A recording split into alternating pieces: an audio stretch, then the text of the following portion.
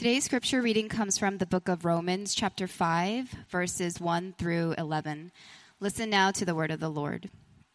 Therefore, since we have been justified by faith, we have peace with God through our Lord Jesus Christ.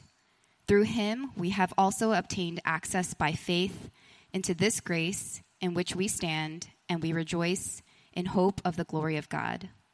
Not only that, but we rejoice in our sufferings, knowing that suffering produces endurance, and endurance produces character, and character produces hope, and hope does not put us to shame, because God's love has been poured into our hearts through the Holy Spirit who has been given to us. For while we were still weak, at the right time, Christ died for the ungodly. For one will scarcely die for a righteous person, though perhaps for a good person, one would dare even to die. But God shows his love for us in that while we were still sinners, Christ died for us. Since therefore we have now been justified by his blood, much more shall we be saved by him from the wrath of God. For if while we were enemies, we were reconciled to God by the death of his Son, much more, now that we are reconciled, shall we be saved by his life. More than that, we also rejoice in God through our Lord Jesus Christ, through whom we have now received reconciliation. This is the word of the Lord.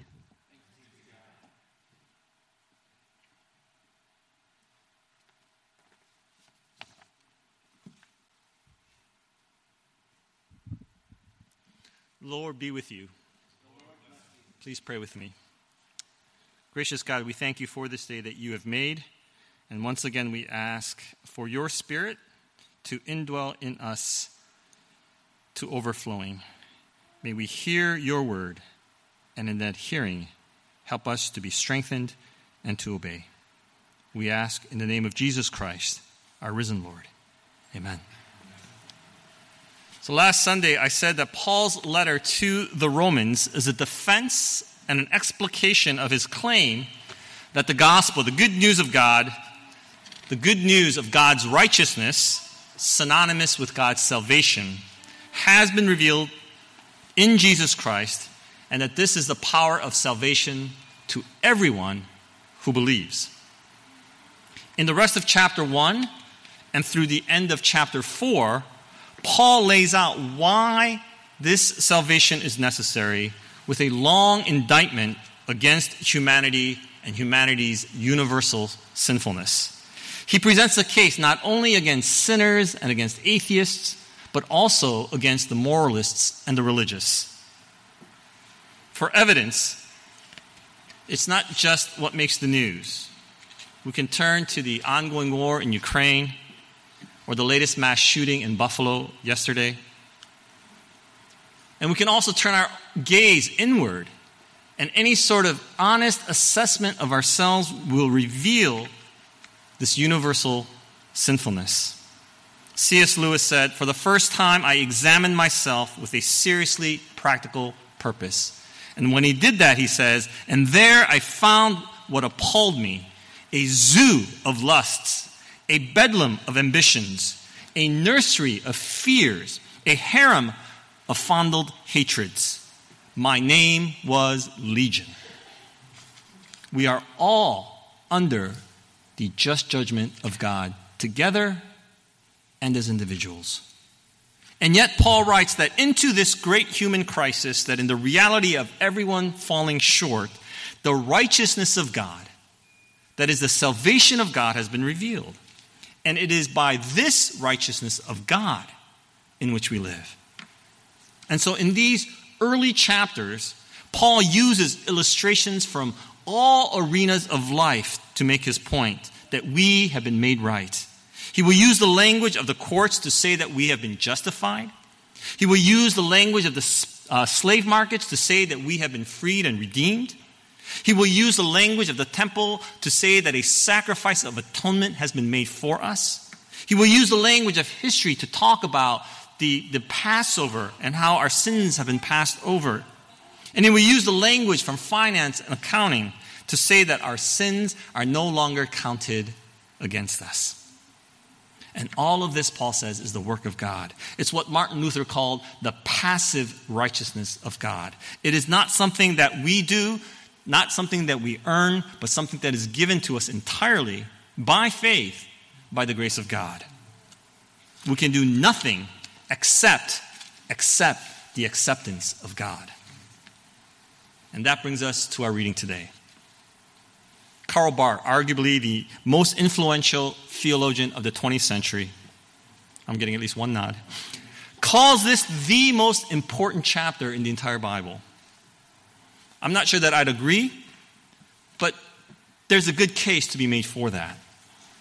Our reading begins, therefore, since we are justified by faith.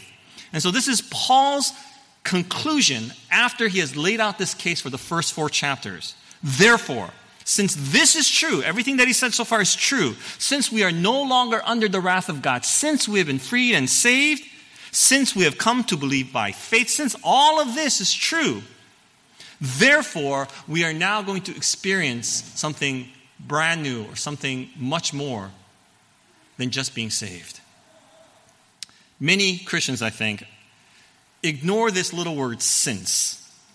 They conclude, therefore, we are justified by faith. The end. I've been saved by grace. I've been redeemed by the blood of the Lamb. Praise the Lord. Period. It's like a child's fairy tale, you know? The young prince saves the even younger princess, and we are told, or we assume, they live happily ever after. We are to assume that the next, 70 years of their lives, nothing bad, nothing sad, or nothing even interesting happens for the rest of their lives. Likewise, I think some people think that all that matters is getting saved.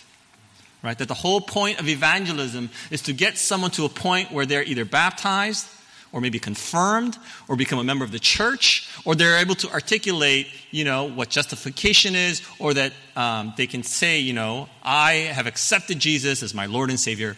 Now the work is done and we can just quit. But that's not it. Far from it, Paul says. It's like saying that the whole goal of marriage is the wedding. The wedding may be awesome and expensive, but it's just the legal start of something far more. There's so much more. Or it's like getting accepted to the college that you want to attend. It's great you got accepted, but there's so much more. It's just the start of something new, like taking out loans. Or it's like having a baby. The goal isn't just to get that baby out, with all due respect to the women, right? It's the start of a new life. There's a whole life that is to be lived. Paul has laid out the foundations for justification, for the righteousness of God, the salvation of God in Jesus Christ, which is better news than anything we can possibly imagine. Yes. But he says, having laid out that foundation, he says there is more. It's like the prisoner who has been pardoned. It's like the cancer patient who has been cured. It's like the destitute whose debts have been wiped clean. It's great news. But now the life can begin. The prisoner can get out of the prison and live a productive life. The cancer patient cured now can live and play with their children. The destitute now, freed of those debts, can begin to build an entirely new kind of life. There's so much more. Since we have been justified by faith, here's what comes next, Paul says. Here's a list of the richness of what is to come. First, he says, verse 1, therefore, since we are justified by faith, he says, we have peace with God. We have peace with God. And here Paul is certainly thinking about the Hebrew word and the Hebrew idea of shalom. It's not just a cessation of hostilities. It's not that we have reached a kind of indifferent truce with God. It's that we have this well-being, this wholeness, a restoration, a harmony of relationships with God and with others and with ourselves. It's an all-embracive kind of peace of well-being. In this present life, it can include things like health, longevity, and prosperity. It is the flourishing of all of life. And Paul writes in Ephesians 2, Jesus Christ is our peace. Jesus Christ is our peace. He makes possible the peace that we can have with God. And then there's more. Verse 2, he writes, through him we also have, in addition to the peace with God, we also have obtained access by faith into this grace. Not only peace, but we have this access by faith into this grace. You know what access is, right? It's having the ability to approach someone. And here, this is a word that was used to describe the kind of ushering in that you would be given to meet kings and royalty. So again, it's not something that you earn. It's you're being brought into. You're being granted access, not because you deserve it, but because it has been given to you. And again, the emphasis here is that it is the work of God in Jesus Christ. Hebrews 7 says, he is able to save those who approach God through him. That access has been made for us through Jesus Christ. I think I've shared this story about Abraham Lincoln before, but it's one of the many things that I really tried to imitate from his life. And that is that even in the middle of the Civil War, Lincoln's children knew that they always had access to him. Even when he's in the middle of a cabinet meeting with his generals, his kids could walk in on those meetings and knew that they would not be yelled at or what, right? That they would get a moment with Abraham Lincoln and then be ushered out, but they would get that moment. They knew that they could interrupt him without being yelled at or being punished. I think that's a good example, right? Just as God has given us that kind of access, I hope all of you, those of you who are parents, you give your kids that kind of access. Don't let your kids grow up thinking, I can't interrupt mom or dad because they're too busy right now. Let them know they can always interrupt you. We have peace, we have access, but there is more. Verse 2 continues, and we rejoice in hope of the glory of God. We rejoice in hope of the glory of God. I've told you many times that the biblical word for hope does not mean maybe, which is the way we normally use it, right? We say things like, I hope the Buffalo Bills win the Super Bowl this year. Okay, I know we don't say it, only I say it, but right? We hope. It's like wishful thinking. It's wishful thinking. But that is not the way the Bible uses it. It's not like, I didn't study, but I hope I pass my test. That's the way we use the word hope, but that is not the biblical word for hope. In the Bible, it is a confident expectation. A confident expectation, something that will come true because God is the one who has promised it. Hope is not a maybe, but it is a confident certainty. J.B. Phillips talks about this word as a happy certainty. It's knowing that this is going to happen. The hope that we have is not, well, maybe, 51% chance. I'm gonna risk it because it's a good chance it's gonna happen. No. It's a certainty because God has promised.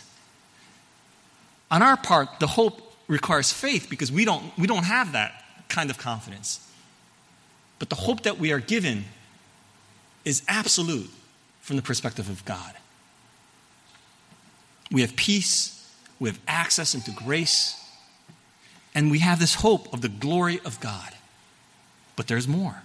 Verse 3, he says, not only all this, but we rejoice in our suffering.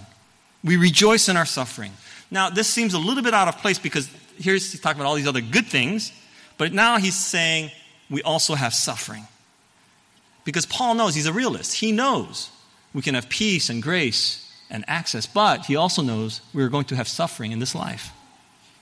And it's quite remarkable because in our culture, we are so against any kind of suffering. Any small annoyance or inconvenience we label as suffering, and we do everything we can to avoid it.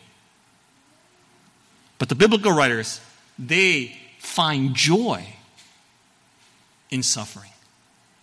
It's not that trials or suffering is some good that we want to seek out, right?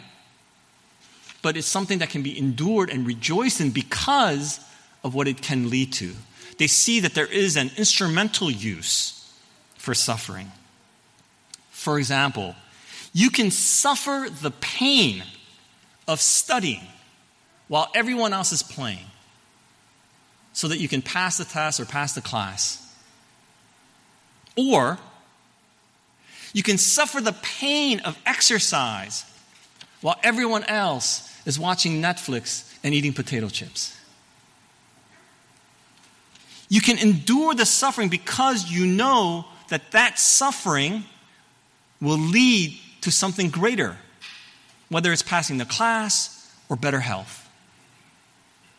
And Paul says suffering produces endurance, which produces proven character, which produces hope, certainty, a happy certainty. Hope is the final link in a chain that begins with suffering. And so he says, because of that, because of what it leads to, we can rejoice even in our suffering. Peace, grace, hope, joy even in suffering, but Paul says there's more. Verse 5, God's love has been poured into our hearts through the Holy Spirit who has been given to us. And Paul here is simply reminding us of what Jesus himself said to his disciples. John 16, it is to your advantage that I go away, because only when I go away can this Holy Spirit come to you. I will send him to you.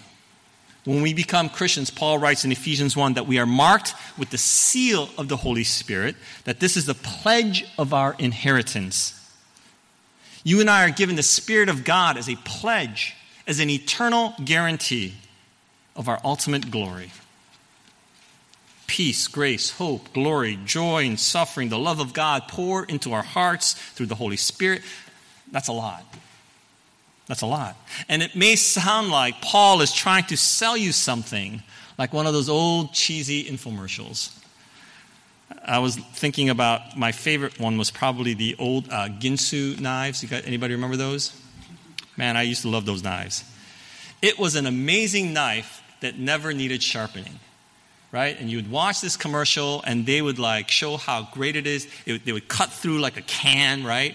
And then immediately afterwards, they'd cut these super thin slices of tomatoes, never need sharpening. And it's yours for only $9.95, right? And so call this 1-800 toll-free number. And so you grab your rotary landline phone, and you're about to dial that number, but then they say, wait, there's more. If you order in the next 5 minutes, we'll send you a second knife completely free. You just need to pay for shipping and handling, which turns out to be $5.95, right?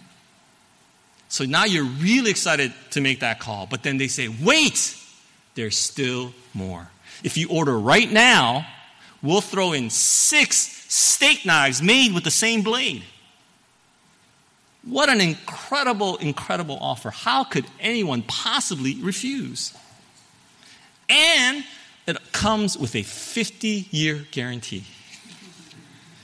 I remember as an impressionable teenager, wow, why would anybody ever want to have any other knife than this knife? This is the greatest knife ever.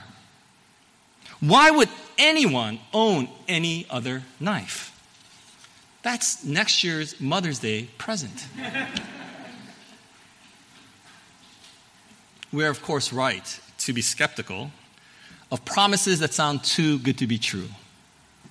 And Paul agrees. It really is hard to believe. And so you might hear him saying, there's more and more and more, sounding like some salesman trying to pitch you a bad set of goods. But then he reminds us of how and why this is at all possible.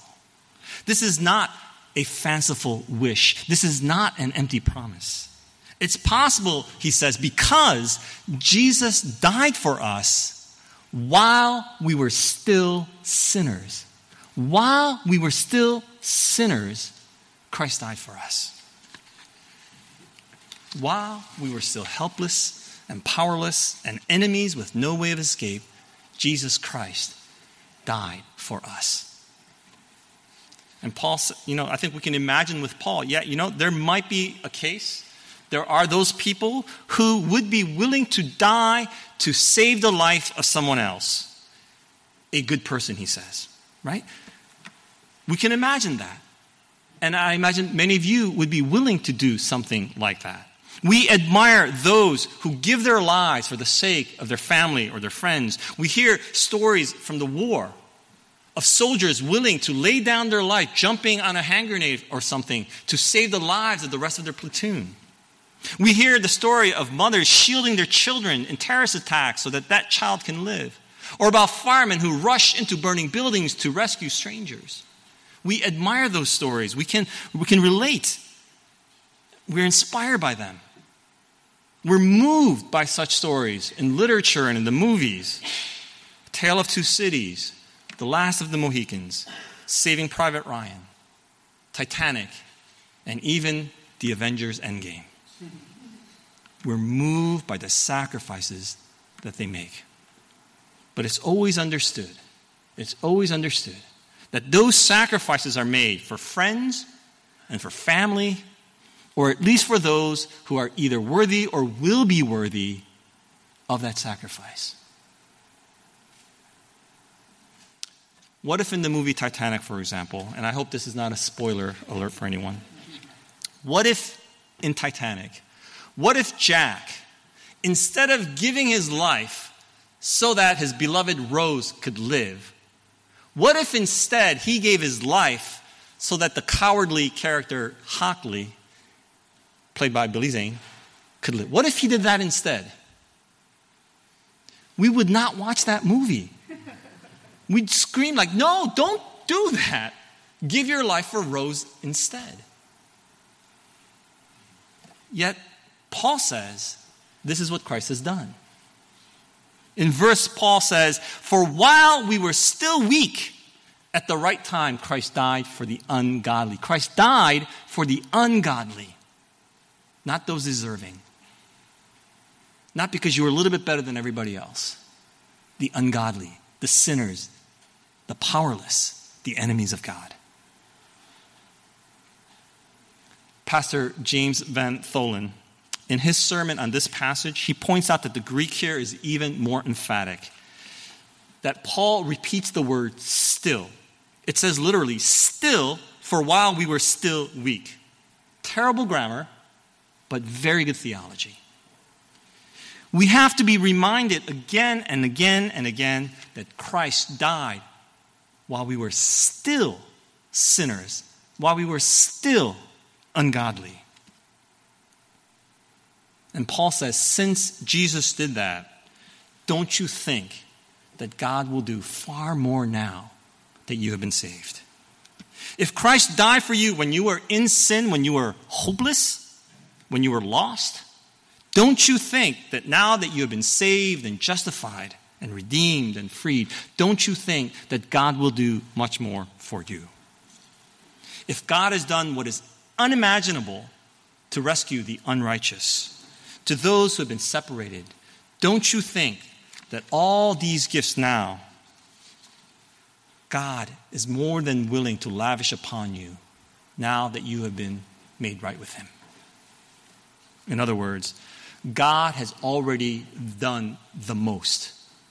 Won't He do also the least? God has already given us the best.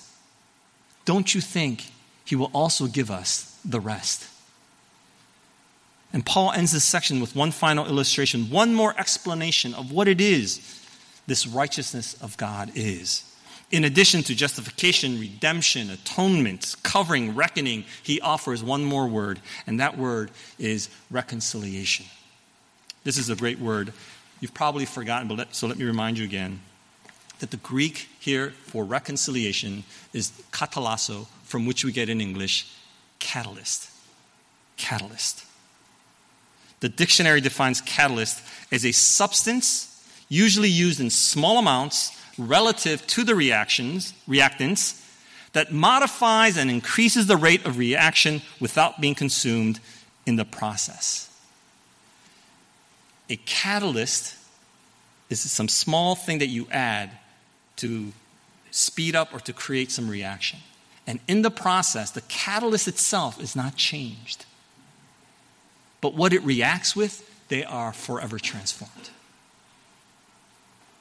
Isn't that what Christ has done for us? He has catalyzed us, in a sense, to God.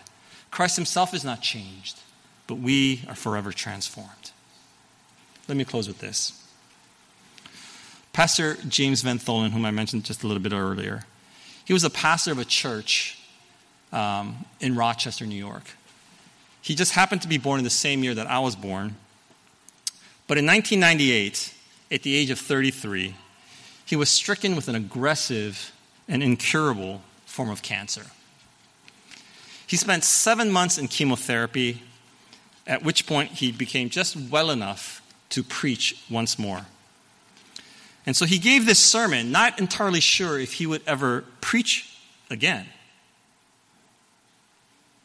And he said this in his sermon, and he was preaching on this particular text. He says this, "So now I have a silly thing to admit. I don't think I ever realized the shocking and radical nature of God's grace, even as I preached it. And the reason I didn't get grace, I think, is that I assumed I still had about 40 years left. 40 years to unlearn my bad habits, 40 years to let my sins thin down and blow away, 40 years to be good to animals and pick up my neighbor's mail for them when they went on vacation. But that's not how it's going to go. Now I have months, not years. And now I have to meet my Creator, who is also my judge. I have to meet God not later, but sooner. I haven't enough time to undo my wrongs. Not enough time to straighten out what's crooked. Not enough time to clean up my life. And that's what has scared me. How will I explain myself to God? How can I ever claim to have been what he called me to be?" I don't know about you, but when I read those words, it really resonated with me. Because I know that with each passing Sunday, I have yet once again failed to undo my wrongs. I have failed to straighten out what is crooked in my life. And I'm keenly aware that I'm running out of time. And like Pastor Tholen, I have to be reminded again and again and again that still, while we were still sinners, Christ died for us. Verse 10, "For if while we were enemies, we were reconciled to God by the death of his Son, much more, now that we are reconciled, shall we be saved by his life." Much more shall we be saved now that we are reconciled. We are saved by grace, and we live by grace. This is our only hope. This is our only hope. This is our only hope. Believe the good news and be at peace with God. And enjoy the access by grace in which you stand. And have the happy certainty of sharing in the glory of God. Find meaning and endurance even in your suffering. Experience the love of God that has been poured into your hearts by the Holy Spirit. And now, know that you are forever and irreversibly reconciled. The word of the Lord. Pray with me.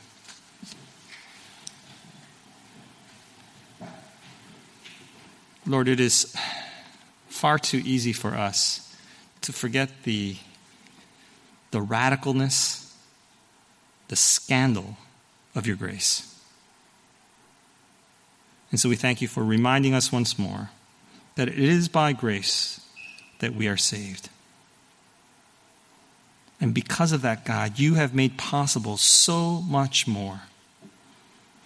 So help us, God, to live into all that you have promised us, knowing, having the hope that your promises will come true. That you have, while we were hopeless, while we were powerless, while we were ungodly and enemies, you sent your Son to die for us. Much more now that we have been reconciled. God, help us to believe this good news. Help us to believe this good news. And so demonstrate, God, and become the kind of people that you have called us to. We pray these things in the name of Jesus Christ. Amen.